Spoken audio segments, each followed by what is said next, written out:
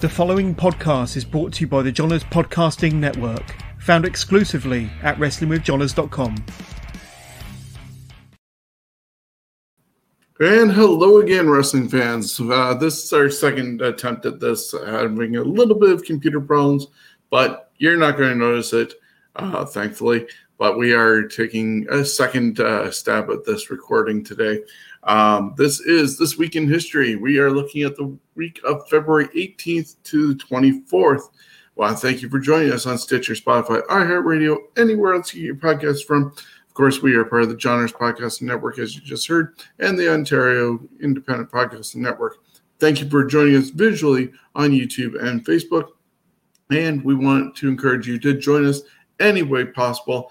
Our feeds are always open on Twitch, Twitter, Instagram. Go to our website, scumbagswrestling.ca. Email us, scumbagswrestling@gmail.com. Or, of course, easiest and quickest way is through our Facebook. You can message or send us a note on our actual page. We're usually quick to answer. So without further ado, we have headlines. We have Monday Night Wars, birthdays, deaths, title changes, spotlight on Shinsuke Nakamura and Gail Kim, plus much more. Now, we can't do all this until we head over to Niagara Falls and see Jonesy. Hello again, Jonesy. Good evening. It's only been a few minutes since we last talked. We bantered about the weather and how it's dropping in temperature and ice skating and, the craziness of what's going on in our lives. And then I made a lame joke about we're not talking about ice skating, we're talking about wrestling, and Lamo there was the lead-in. Yeah, and we totally had a lot of technical issues. I was getting kicked to the curb. I saw little swirly things, and thankfully we can take 2 or 200. Thankfully we don't need to do 200, but we'll take 2 and try again. Starting off with our headlines. All right, and as always, we're sponsored by CoolBet. Stay cool and bet responsibly. Starting with February 18th, 2008, WWE announced Ric Flair would be inducted into the WWE Hall of Fame. He would be the first active wrestler to be inducted. Of course, he'd retire after he lost to Shawn Michaels at WrestleMania 24. Yeah, that retirement didn't really acknowledge because it's Ric Flair, and he found a way around it where he wouldn't wrestle for WWE ever again. When we noticed just after he left the WWE after his induction ceremony that he went over to TNA and crossed the line and did some wrestling over there for a bit and kind of embarrassed himself a little bit more. That gives me an idea. I think I'm going to start my own promotion called Last Kick at the Can Wrestling. All right, we're going to move on to February 20th, 1995. On Monday Night Raw, Sid Justice, Sid, make his return to the WWF as the bodyguard for Shawn Michaels. Always a fan of Sid. Also on the 20th, 1999, on The Tonight Show with Jay Leno, Bill Goldberg challenges Stone Cold Steve Austin to a match and would put up $100,000 of his own money to wrestle or fight Austin anywhere in the world, even if it's in the NBC back alley. Austin's reply to the challenge days later, well, when Goldberg makes it to the big leagues, this would never happen, as Austin would retire only months later before Goldberg would sign with the WWE. Yeah, it could be interesting, and I don't want it to happen, trust me, not giving anybody ideas, but with the rumor that Austin, after 19 years, is coming out of retirement to do WrestleMania and face Kevin Owens, he did mention that he'd like to finally, maybe if that does produce more ventures into the ring for Austin, do a never before done Brock Lesnar match, because he's the reason why Brock and Austin walked the one time. But if you throw in a third one, maybe Goldberg. Sure, why not? And all of that should happen over in Saudi Arabia. Hey, the Saudis want to pay millions just to have Austin in their ring. And I think Goldberg just did his last one contractually. So you never know for a one-off against Austin. Could happen in Saudi Arabia. And I know we're not talking about this year's WrestleMania, but I've seen the potential card, and I must say, this year could be a big year. The maybe matches so far. I want to see those matches. Well, they got to sell out 200,000 tickets for 2 nights. Oh, yes, that is true. Carrying on. Well, something that they should have expensive night and then the cheapy night. February 20th, 2010, Scott Colton, best known to wrestling fans as Colt Cabana, was released from the WWE. February 20th, 2013, Jake Hagar, a.k.a. Jack Swagger, was arrested and charged in Biloxi, Mississippi for speeding, DUI, and marijuana possession. After his WrestleMania match versus Del Rio, he would slide down the card. February 21st, 2005, on Raw, Chris Mordesky makes his WWE television debut as the Masterpiece Chris Masters. The show is best remembered for the Royal Rumble winner Batista officially making his decision on the title match of choice for WrestleMania 21. Batista gave the thumbs down to a SmackDown contract, choosing to stay on Raw and challenge for the World Heavyweight Championship against Triple H. Also on the 21st. I was just trying to think. I thought we saw Chris Masters. Oh, we did see Chris Masters at a Park Hill fair a few years ago. But I thought we saw Chris Masters somewhat debut, may have been a dark match, at the SummerSlam 2004 Monday Night Raw after here in London. And that was when we first saw the thumbs up, thumbs down. So maybe they kept him off TV that long to go from August until making it to Raw in February. It is possible. You remember that stuff? I don't.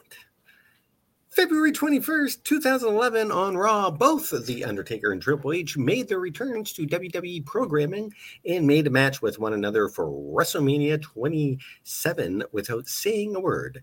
They just pointed at the sign and that was magic. They didn't even have to point. They just looked at the sign. They left the pointing to everybody else during the rest of the year. Oh, there you go. But it's kind of amazing. They both came out separately, obviously, and didn't say a single word. And you knew what was going to happen. And this was their second WrestleMania. They did a match against each other 10 years earlier at 17. And then they would do the end of an era inside Hell in a Cell with Shawn Michaels as referee the following year for WrestleMania 28. Yeah, I was getting a little tired of Undertaker taking on Triple H, but hey. They got 3 of them out of that, just like I think even Kane got 3. February 22nd, 1993, on Monday Night Raw, Hulk Hogan returns for the first time since his DQ victory over Sid Justice at WrestleMania 8. Hogan forms an alliance with longtime BFF Brutus the Barber Beefcake, calling themselves the Manga Maniacs, with Jimmy Hart as their manager. February 23rd, 1998, Chris Jericho defeated Juventud Guerrera in a title versus mask match via submission to retain the WCW Cruiserweight Championship. With the loss, Guerrera was forced to unmask. February 22nd, 2010, WWE announces former women's champion Wendy Richter would be inducted into the WWE Hall of Fame. February 23rd, 2002, Ring of Honor was born. The first show from the Murphy Recreation Center in Philly has been retroactively named The Era of Honor Begins. Also on the 23rd, 2010, WWE presented the debut episode of NXT from the Bradley Center in Milwaukee, Wisconsin. The show featured 8 rookies paired with 8 WWE superstars competing in a 3-month-long competition for a WWE contract and a World Championship match on pay-per-view. I think it was an interesting concept to do, but considering also some of these rookies that were there, when you have the American Dragon, Bryan Danielson, as a rookie, with The Miz as his pro. That was just a head scratcher in itself. But, interesting concept, as I said. I'm not sure about the whole sort of play date, little competition. Yeah, and you know what? I didn't watch it because of that. It just didn't, like, after they done Tough Enough, which was a more realistic, to me, a much better way to present an idea of new wrestlers or wrestlers that are out there, but they're indie or whatever. I thought Tough Enough was much better than the NXT. Oh, for sure. And then I do like the fact that it evolved into what it is today, an actual third brand. Because that's what ECW was. They could have just done that from the start. Coulda, shoulda, woulda, didn't. Yep. February 24th, 2011, WWE announces in a press release they have signed Luis Ignacio Irvin Elverde, a.k.a. CMLL's top Técnico Místico. Irvine would be rechristened Sin Cara. Thank God. Now I can say his name.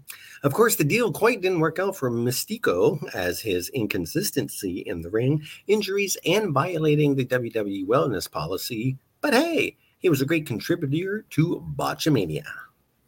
Yeah. February 24th, 2014, WWE Network launched in the U.S. and to the cheers of millions. Well, it took a while to get a million, but they now got millions. Yeah, they got a couple billion probably from Peacock or NBC just to have that. And then overseas, one of the countries has it on Disney Plus. Mm-hmm. And so it's growing all over the world. Even here in Canada, you can get a special subscription with all the WWE shows plus the WWE Network through Sportsnet. Yeah, and they're decent deals for what you get.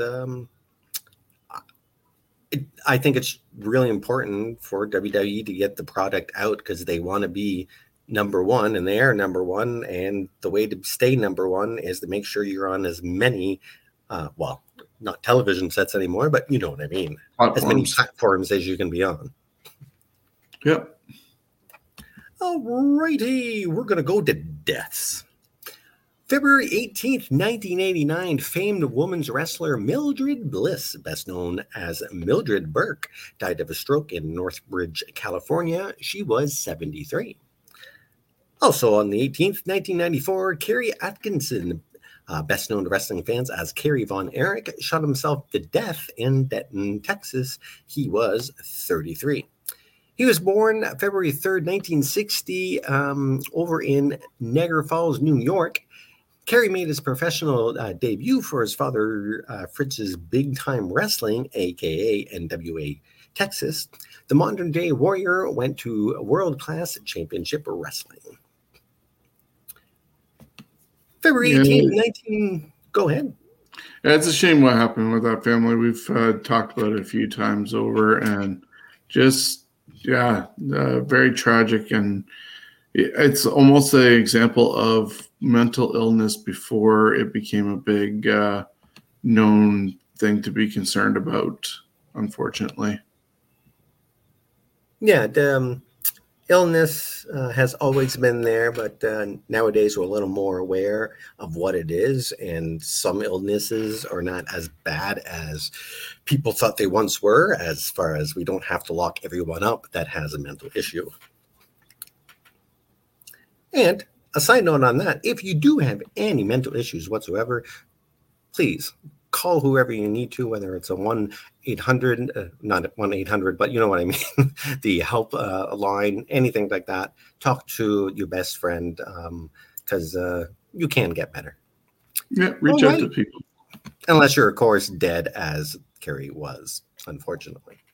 February 18th, 1995, Eddie Gilbert died of a heart attack in his apartment in El Salvador, Puerto Rico. He was just 33.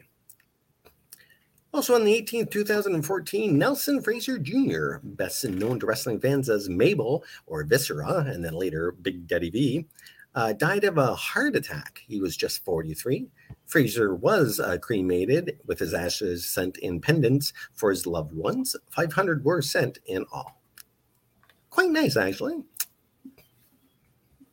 February 18th, 2017, George the Animal Steele passes away, 5 years. This is what happens when you don't pre-read certain things. Oh, well. Anyways, okay. So he died on February 18th, 2017. Blech. February 19th, 1968, pro wrestler and strongman George Carl Julius Hackenschmidt dies in a hospital in London, England. He was a ripe 90. And ending off the deaths for now, February 23rd, 1999, Richard Wilson, best known to wrestling fans as the Renegade, died of a self-inflicted gunshot wound in his hometown in Atlanta, Georgia. He was 33. And that is really sad. Actually, this is actually all the deaths for this week, and we only have one next week, so... Oh, wow. We do better. What are we going to do with all that time? All right, we're going to move on now to the big Talk about birthdays. Yes. Big events. February 18th, 1985, WWF presented the war to settle the score from Madison Square Garden in New York City. This event would be most watched show on MTV at the time. It would serve as a prelude to WrestleMania. MTV only aired the main event, Hulk Hogan versus Rowdy Piper for the WWF Championship. Also on February 18th, but in 2001, WCW presented Super Brawl Revenge. This would be the second to last pay-per-view for WCW and not be commercially available till years later on the WWE Network. Scott Steiner defeated Kevin Nash 2-1 in the best-of-3 Falls Count Anywhere match to retain the WCW World Belt.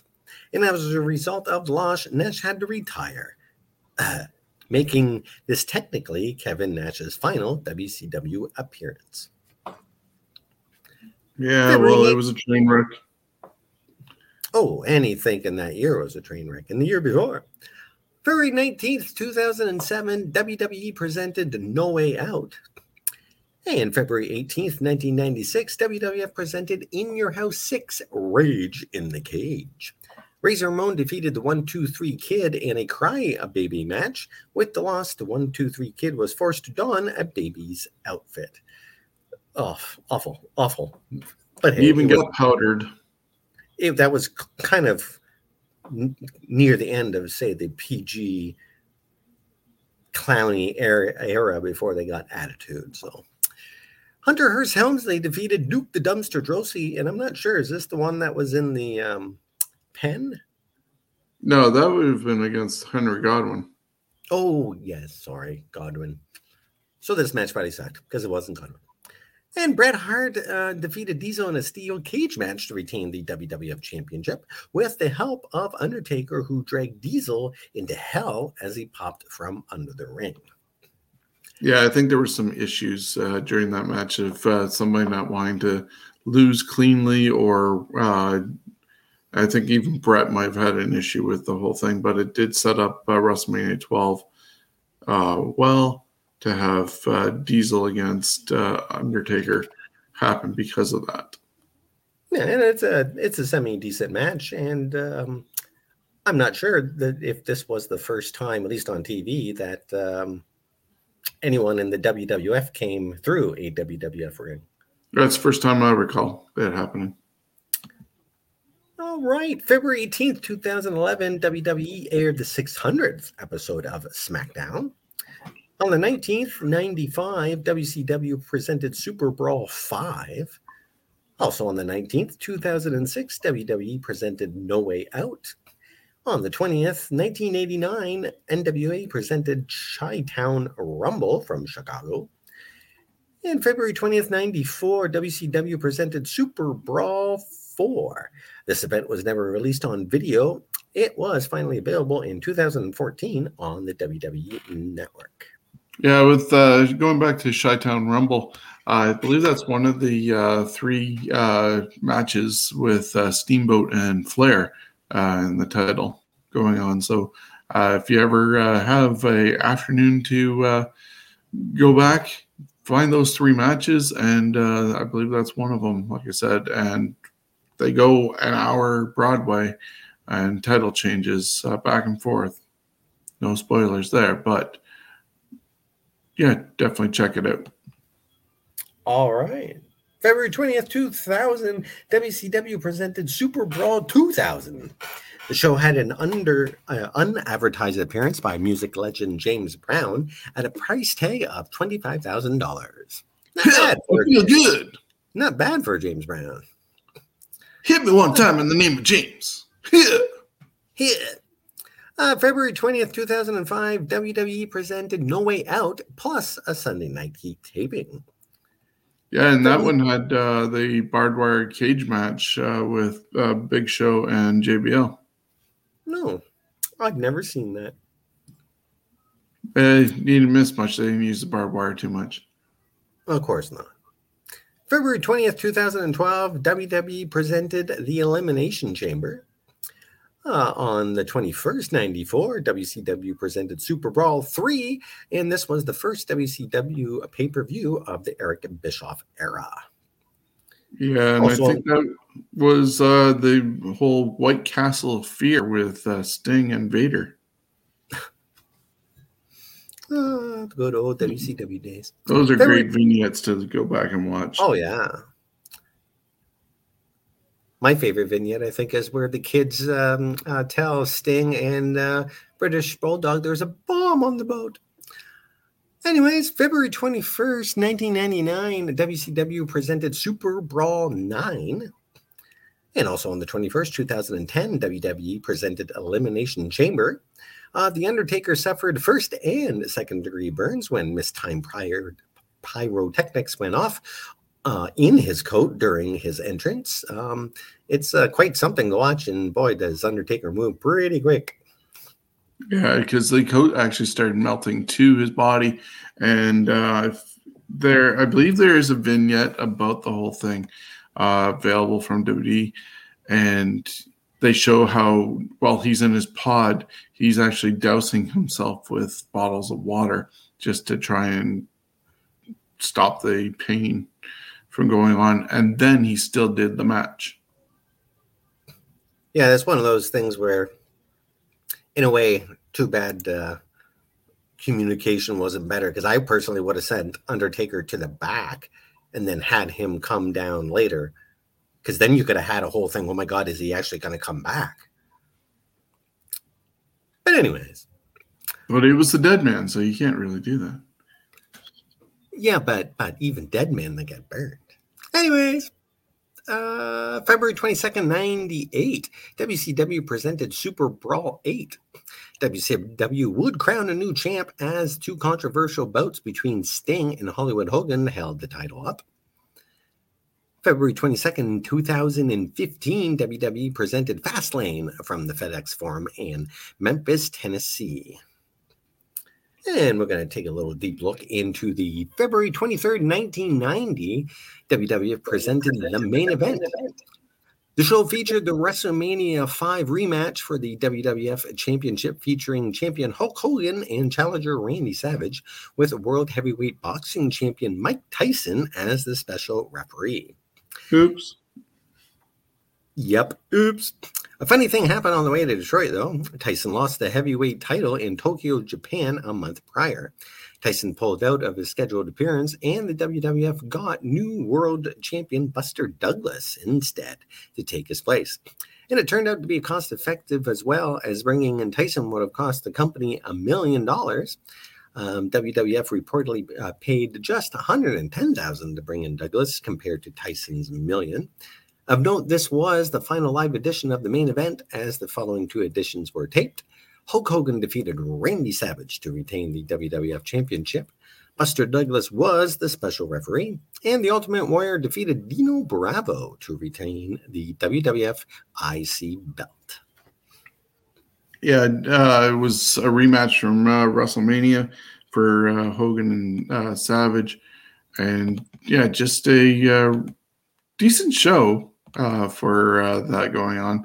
But really big surprise with Tyson losing the match and the title to Buster Douglas, a virtual unknown, especially to mainstream non-boxing watchers.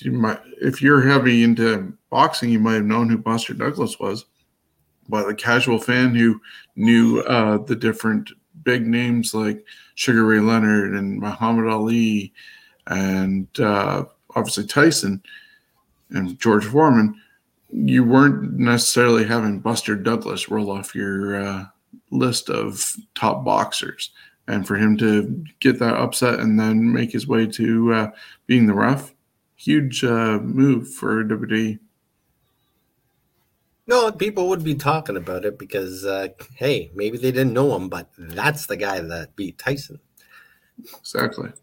February 23rd, 1997, WCW presented Super Brawl 7 from the Cow Palace in San Francisco, California.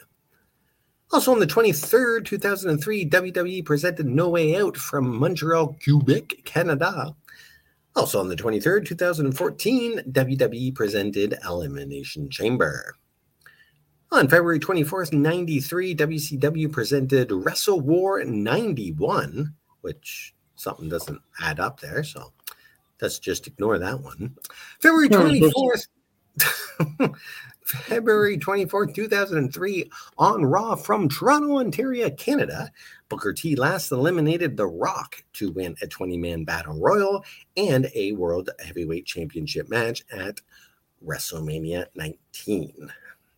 Yeah, and people still talk about that outcome and how they thought that Booker should have won. But we'll talk about that as we get closer to WrestleMania season. All right. So the title changes, we've got a bunch of them for you. February 18th, 1996, Johnny B. Bad defeated Lex Luger to win the WCW World Television Championship just one night after Bad lost the title to Luger. Also on the 18th, 2007, Chavo Guerrero defeated Gregory Helms, Davari Funaki, Jamie Noble, Jimmy Wang Yang, Scotty 2 Hotty, and Shannon Moore in a Cruiserweight Open to win the WWE Cruiserweight Championship. Also on the 18th, 2011, Edge defeated Dolph Ziggler to win the World Heavyweight Championship. The title was vacated when Edge used the banned spear for the previous week in a match. Returning general manager Teddy Long restored the move and ordered Ziggler to defend the title just minutes after he had been awarded the belt. February 19, 2002, at a SmackDown taping, Billy and Chuck defeated Taz and Spike Dudley to win the WWF Tag Team belts. They were just friends. They were just friends. February 20th, 1978, in New York City, Bob Backlund defeated superstar Billy Graham to win the WWF Championship and end Graham's run at 296 days. This would be the start of Backlund's long reign as WWF champ. February 20th, 1989, Mike Rotunda defeated Rick Steiner to win the NWA World TV belt. On that same event, Lex Luger defeated Barry Windham to win the NWA United States Championship. And also, Ricky Steamboat defeated Ric Flair to win the NWA World Heavyweight Championship. One heck of an event to watch there with all those changes. February 20th, 2000, Brian Knobbs defeated Bam Bam Bigelow to win the WCW Hardcore Championship. Also on the 20th, 2005, Eddie Guerrero and Rey Mysterio defeated the Basham Brothers to win the WWE Tag Team Championship. Viva la Raza. Viva la Raza. On the same day, except in Tokyo, Satoshi Kojima defeated Hiroshi Tenzan by knockout to unify the All Japan Triple Crown and IWGP Heavyweight Championships. Sticking with the February 20th, 2006 on Raw, Shelton Benjamin defeated Ric Flair to win the WWE Intercontinental Championship. A really good Intercontinental champion in his rights, but unfortunately got overshadowed by a lot of things. It's surprising. And now he's almost a jobber to the stars with the Hurt Business tag team that shouldn't have been destroyed like it was. And sticking with February 20th, but 2012, the Core, Heath Slater and Justin Gabriel, defeated Santino Marella and Vladimir Kozlov to win the WWE Tag Team belts. February 21st, 1994, Barry Windham defeated the Great Muta to win the NWA World Heavyweight Championship. And 1999, Barry Windham again would win with Curt Hennig after they defeated Chris Benoit and Dean Malenko to win the vacated WCW World Tag Team Championship in a tournament final. The good old West Texas Rednecks. Meanwhile, Hennig's from Minnesota, and yeah. But they did produce a lovely song and video of Rap is Crap. Rap is Crap. Indeed. Sticking with February 21st, 2010, John Cena defeated Sheamus, Triple H, Randy Orton, Ted DiBiase, and Kofi Kingston in an Elimination Chamber match to win the WWE Championship. In post-match, Mr. McMahon orders another championship match, pitting Cena against Batista. And then Batista defeated John Cena in just 31 seconds to win the WWE Championship. So whether it was the Money in the Bank briefcase where Vince took it from Edge and sent him on his way to Cena, or Batista taking him out in 30 seconds thanks to Vince, Cena was always screwed. Yep, he got screwed. Also on that same event, Jericho defeated The Undertaker, Rey Mysterio, John Morrison, R-Truth, CM Punk in an Elimination Chamber match to win the World Heavyweight Championship. In 2011, The Miz and John Cena played hot potato with the WWE tag belts. The Core, Heath Slater and Justin Gabriel would win the rematch the same night. That same night. Anyways, February 22nd, 1984, in Tokyo, Japan, Jumbo Tsutra defeated Nick Bockwinkel to win the AWA World Heavyweight Championship, and Terry Funk was the special referee. February 22nd, 1988, the Midnight Rockers, Shawn Michaels and Marty Jannetty defeated the Rock and Roll Express, Robert Gibson and Ricky Morton, to win the vacated AWA World Tag Team Championship and prove that they were better than the Rock and Roll Express. At least Vern was able to give the Rockers a title. Still amazes me that to this day the Rockers never got a title, even though they were tag team specialists and never got to prove it. They got titles in WWE without their own partners. They got different ones, including Shawn Michaels with almost everybody, from Diesel, John Cena, Steve Austin for sure, and then you got Jannetty with 1, 2, 3 Kid taking the titles that way. Crazy. Yeah, kind of weird that they never got the belts in WWF. I know they tried to give them the belts, but it didn't work. Hart Foundation politics. Yep. Alrighty. February 22nd, 1998, Booker T defeated Rick Martel to win the WCW World Television belt. 1998, the Outsiders, Kevin Nash and Scott Hall defeated the Steiner Brothers to win the WCW World Tag Team Championship. Late in the match, Scott turned on his brother Rick, opening the door for Hall to hit the Outsiders' edge and win the titles. Also in that same event, Sting defeated Hollywood Hogan to win the vacated WCW World Heavyweight belt. February 22nd, 2000, at a SmackDown taping in Nashville, Tennessee, Crash Holly defeated Test to win the WWF Hardcore belts. Following the match, Crash declared that he would defend the title 24 hours a day, 7 days a week, as long as there's a referee present, and chaos would ensue for years.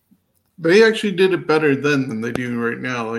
Absolutely. The 24/7 title is supposed to be that way, and you get stupid little backstage segments, but then they keep on running through the shows, and through the crowd and disrupting matches.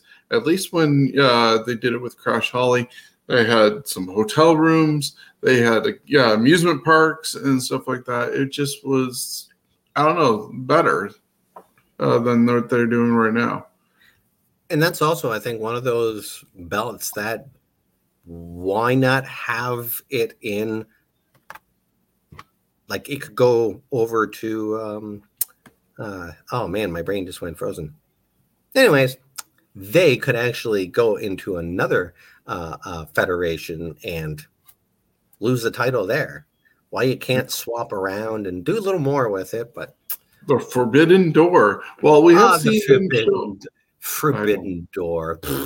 They have shown up on things like Fox NFL previews, and some Fox commentators have ended up winning the title briefly.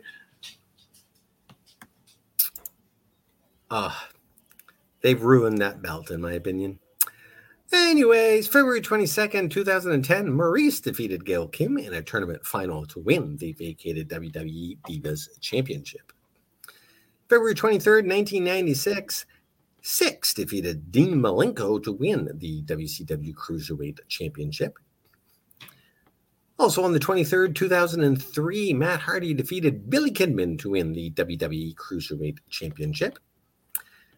And on Raw 2004, from Oklahoma, Nebraska, Victoria defeated Molly Holly, Jazz, and Lita in a fatal four-way elimination match to win the WWE Women's title. February 24th, 1993, Fabulous Freebirds, Garvin and Michael Hayes defeated Doom, Butch Reed, and Ron Simmons to win the WCW World Tag Team belts. And finally, February 24th, 1995, in Erlanger, Kentucky, Dan Severn defeated Chris Candido to win the NWA World Heavyweight belt. And at one point, he had multiple titles, including UFC belts and that 10 pounds of gold. I didn't think much of Dan Severn as a wrestler, but I can't. It's like watching paint dry. Yes, it is. February 18th, it's a happy 65th birthday to Wheel of Fortune's Vanna White. Of course, she ran the backstage bracket board at WrestleMania 4 and was the guest timekeeper. Yeah, with good old Bob Uecker chasing her down the whole time. Yep, and I think he finally did run into her at the end of the show, if I remember. But yeah, in time for them to do the ring announcing for the main event. February 19th, got a bunch of them. Big John Studd would have turned 74. Francine turns 50. El Torito turns 40, but in small people years, that's 90 years old. Sean Spears, Ty Dillinger, born in 1981, which would make his birthday 41. 41, there you go, perfect. And Jack Gallagher, his birthday as well, which would be 32. February 20th, today would have been the 101st birthday of Herman Gustav Rode Jr., a.k.a. Buddy Rogers. And did you know that before becoming a legend in the ring, he worked in the circus and a shipyard and became a police officer as well? He was inducted into the WWE Hall of Fame in 1994. Yeah, I'm just looking at some of the list here, and yeah, end up not getting all of the spotlight. So the next birthday, we'll switch over to a little bit of a spotlight on Gail. I have some of the notes here. Sure. So also February 20th would be the 45th birthday of Gail Kim. She's from Toronto, Ontario, Canada. Debuted in 2000, retired in 2019, trained by Ron Hutchinson, and she worked obviously for him in the Apocalypse Wrestling Federation as La Felina, and she was also trained by Dave Finlay. She married Chef Robert Irvine. He's the chef that is known for Restaurant Impossible or Kitchen Impossible. He had a WWE show during a WrestleMania and she was one of the people who were cooking, and the rest is history with that couple, and they've been together ever since. They've attended Hall of Fames together from both TNA and also WWE, and who would have figured that would have happened, but it did. Lucky bastard. Yep. As I said, she worked for Apocalypse Wrestling, and she was the Diva of the Year in 2001. She's also worked for TNA and WWE. She won the WWE Women's Championship on her first night. She's a one-time WWE champion. Unfortunately, on her next run through the WWE, things didn't go as well, where she ended up eliminating herself from a battle royal and walked out on the company. But she definitely had a lot of success over with TNA, being the inaugural TNA Knockouts champion 7 times in total. She held that title. 1-time Knockouts tag team champion with Madison Rayne. She was inducted into the Impact Wrestling and TNA Wrestling Hall of Fame in 2016. She won Queen of the Knockouts in 2013 and was named number 1 in the PWI Top 50 Women in 2012. Since that list was made, they've actually expanded, I think, to at least 100 women wrestlers.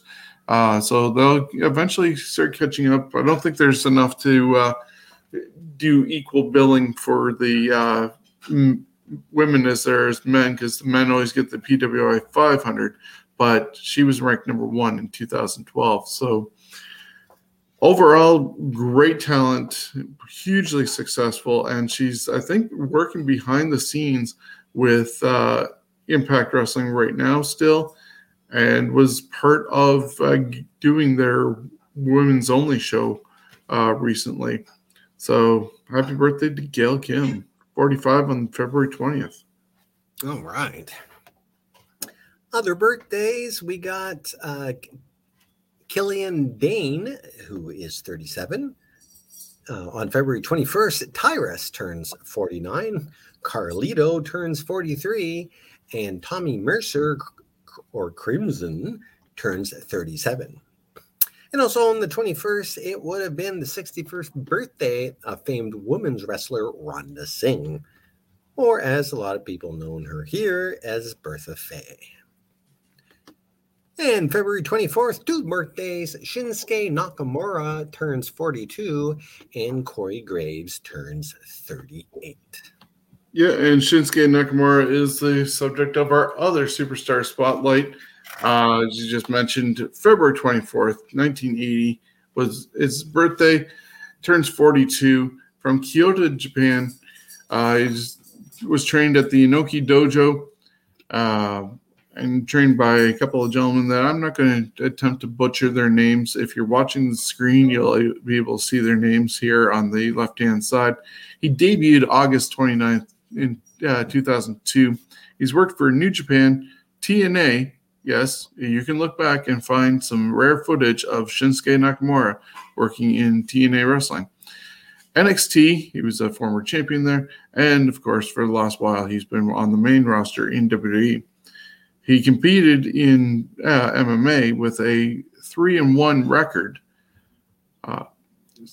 As far as titles goes, he's a 3-time IWGP Heavyweight Champion, the youngest IWGP Heavyweight Champion in history at age 23, the winner of the 2011 G1 tournament, winner of the 2014 New Japan Cup, 1-time and final IWGP third belt champion, longest reigning IWGP Intercontinental Champion, 5-time IWGP Intercontinental Champion in that regards, Wrestling Observer Newsletter Hall of Fame inductee in 2015, and he still has had a career 7 years past being inducted into the Observer Hall of Fame. Of course, that's Dave Meltzer and his love for Japanese wrestling.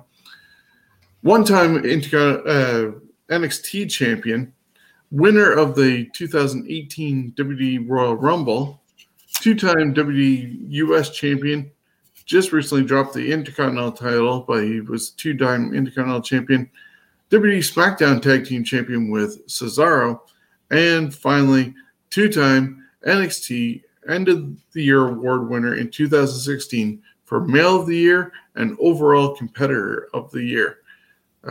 Hopefully, things can be a little bit better. Where lately, he's been stuck with Rick Boogs and doing stupid things with that guy doing his guitar playing.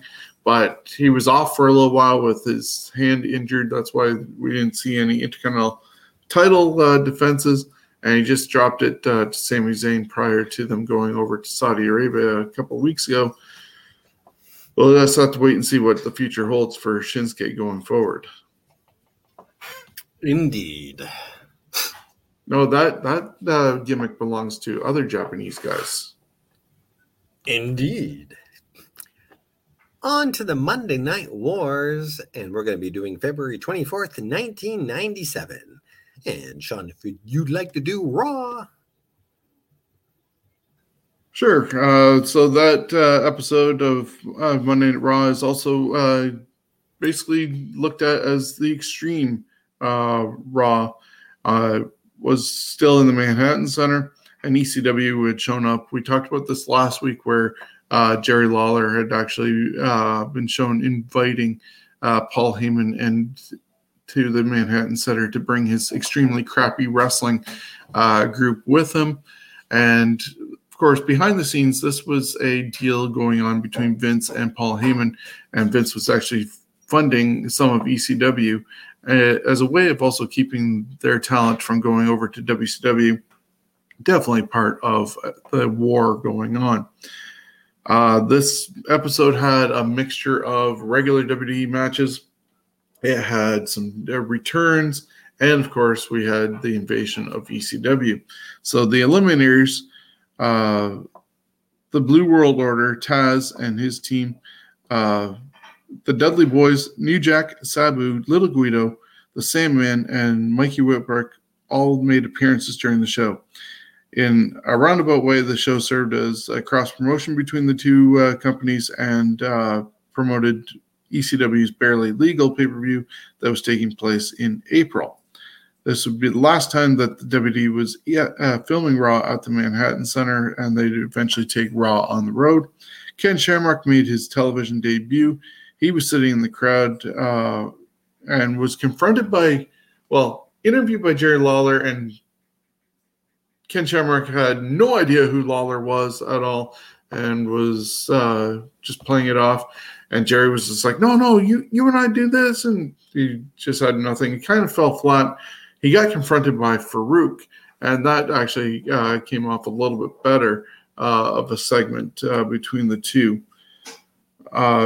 And then there was a surprise return of the Legion of Doom. As far as matches went, the new Blackjacks, Bradshaw and Wyndham, defeated the Godwins.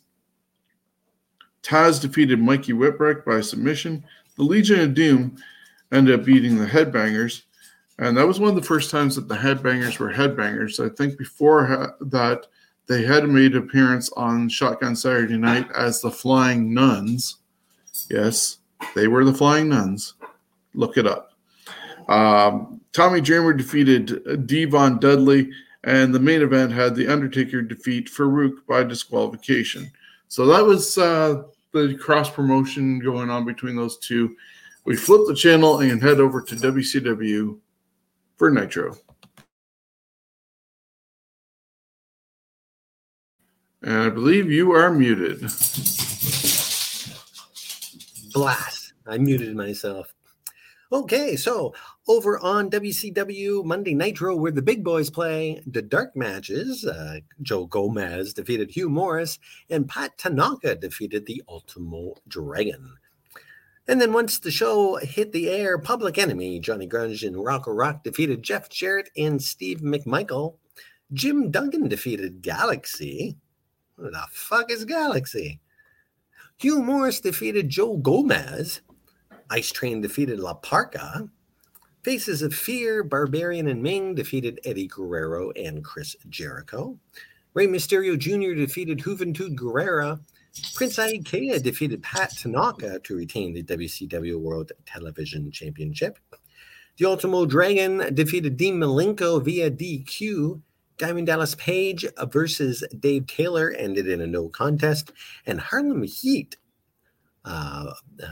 versus Lex Luger and the Giant ended in a no contest. Yeah, I think a lot of people were probably wondering who the F was Galaxy as well. And then when your last two matches end up in no contest, what the heck is that? What are your thoughts on the two shows? Well,